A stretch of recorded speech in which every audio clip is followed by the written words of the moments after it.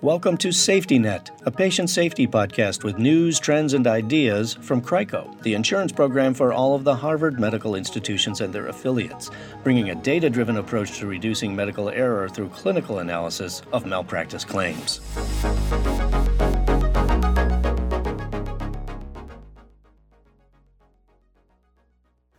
Residents at an urban teaching hospital shuffle into a conference room as the lights go down.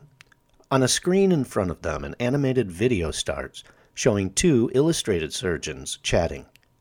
The dramatization unfolds on an elevator with a senior male surgeon commenting on the attractiveness of a junior female surgeon standing next to him.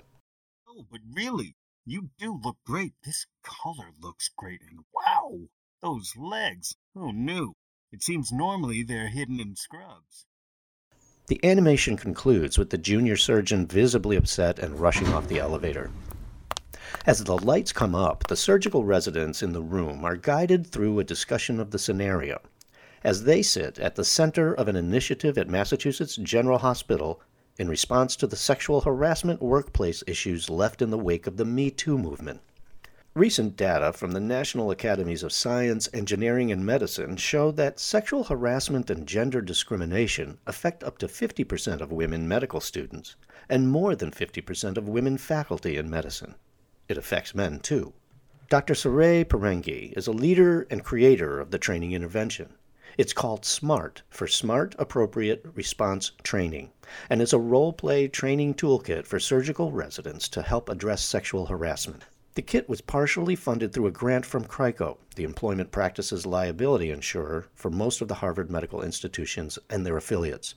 Dr. Parengi is an endocrine surgeon at Massachusetts General Hospital and professor of surgery at Harvard Medical School. In general, my sense from surgical leadership is that at Harvard, at MGH, at the Brigham, BIDMC, at all the chairs that I spoke to personally, were super enthusiastic about this program and really wanted it to get going. The idea is to view the animated scenarios and learn good ways to respond to bad behavior. Dr. Susan Porres is a co-creator of the training program. Dr. Porres is an associate professor of surgery at Harvard Medical School and the chief of breast surgery at Mount Auburn Hospital in Cambridge. She said that she and Dr. Parengi were attending a conference when, during one of the breaks, the conversation turned to sexual harassment. These two well-established leaders in medicine realized that they didn't feel any more prepared for inappropriate comments than their young residents were. Despite their seniority and experience, they too were often caught off guard when confronted with harmful comments and actions.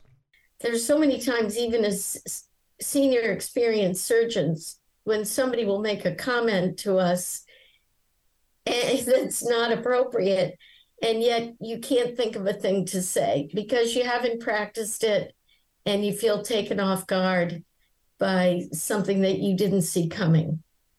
And so we started to just talk about the fact that we could train people to learn effective responses to inappropriate behaviors, and that would really be a great thing to do, especially for younger surgeons and residents, because even with all of our experience, if we felt speechless, then they must feel just the same way.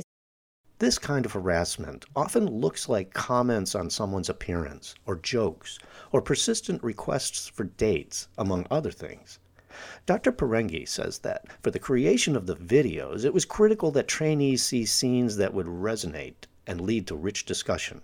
To make sure that they captured realistic vignettes, they looked outside their team for story plots. Well, we sort of crowdsourced them. We asked surgical residents and surgical attendings to send in comments of things that had happened to them on a national level. And then we took those and made them into these short, almost like tiny little movie plots of 30 seconds. And they're quite powerful. Trained facilitators who are faculty at the institution show the videos and lead questions of the residents. Then they share a toolbox of potential responses for anyone who finds themselves in that situation, either as a target or a bystander. We sort of pre-showed some of the scenarios to a number of surgical residents who'd worked with our group, but who weren't part of our group. And they uniformly said that at first the behaviors shown seemed shocking, but as they discussed it with like a co-resident who happened to be sitting next to them when they watched the animation, they both said, oh my God, that really has happened to so-and-so or me or my friend. Dr. Vinod Nara is one of the facilitators. Frankly, I didn't know quite what to expect. Dr. Nara is an endocrine surgeon at Mass General and a clinical instructor in surgery at Harvard Medical School. One of the things that stood out to me in particular is that any particular incident in the workplace can be perceived differently by different people involved. But it's the victim that has to bear the sexual harassment, and they're often confused, isolated, diminished, and then often question themselves. And the aggressor may think nothing of that incident. And I think that was reflected in a couple of the scenarios. That leads to a key aspect of the training, the importance of supporting victims. Witnesses often feel powerless or ashamed or confused after an incident. In the training, participants are encouraged to find a way to transition from bystander to upstander. Helpful ways to respond may include using humor, redirection, a policy, etc. Dr. Nara says the training has brought up memories of situations from his own past.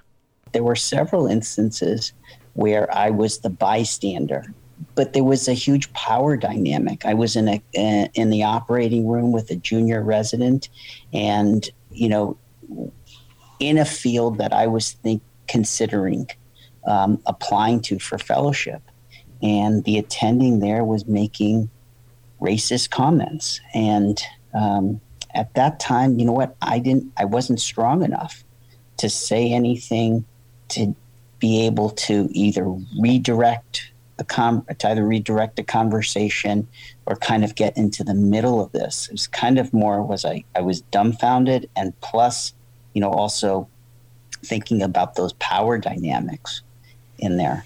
And it brought up a lot of raw emotions of that instance and how I should have been a better person. Two resources that were added to the training team after some initial testing were a psychiatrist and a lawyer. The legal lines may seem unclear to attendees, and the attorney in the sessions helps them understand and navigate the law. The psychiatrist helps them cope with what comes up during discussion of the scenarios. Dr. Porres. I really was surprised to realize that I could actually be triggered myself during one of these training sessions. I had to turn my camera off for a while and kind of get myself back together before I could rejoin the meeting. A common misconception about harassment is that if you didn't mean to offend, then it's okay. But the lawyer helps trainees see that this area of the law puts the emphasis on impact, not intent. It is the experience of the victim. Dr. Porres says that this is often a breakthrough realization during training, especially for the men. During training, a husband and wife pair of surgeons, for example, looked at the scenarios, and the wife recognized the harassments they depicted. But the husband said he never had to deal with them. I think for some of the men, it was, a little bit more eye-opening, and, they were a little bit surprised that these things actually did go on. And as I said, they weren't necessarily exposed to it themselves. And I think they're extremely supportive of the whole effort and saw that they were learning from it. They really felt that it increased their awareness of things around them in the operating room. And they really were passionate about bringing this learning tool to the residents. For Dr. Nara, it was a chance to bring these stories back to his own operating room and discuss them there. He even brought them to his family conversations. He believes it shouldn't just be a one-time training with 2 sessions, but something that involves more ongoing exercises. He and other course leaders think it could be easily applied beyond surgery and would be fruitful if it was adapted for attendings as well as trainees. Dr. Porenghi says that after the training, some of the facilitators shared the impact on them. Some of them actually commented either during the training or called me afterwards to, I would say with tears in their eyes, to say that they felt so honored to be able to do the training because they felt that they had lived with this kind of sexual harassment shadow over their career while they were residents, and they hadn't realized what a mental burden it had created, and that now they felt that they were going to change and they were going to be able to help the next generation not live with that burden. And they felt like it was worth all the time in the world. They were willing to give their time and work on it because they really felt like they were going to make things better for the next generation. And aren't we all about that? I mean, we want to always make things better for the next generation. Thank you for listening to Safety Net, a podcast of news, trends, and ideas from CRICO in the Harvard Medical System. Find all of our podcasts at www.rmf.harvard.edu/podcast and subscribe. Find us wherever you get your podcasts, and then rate and review the show to help others find it too.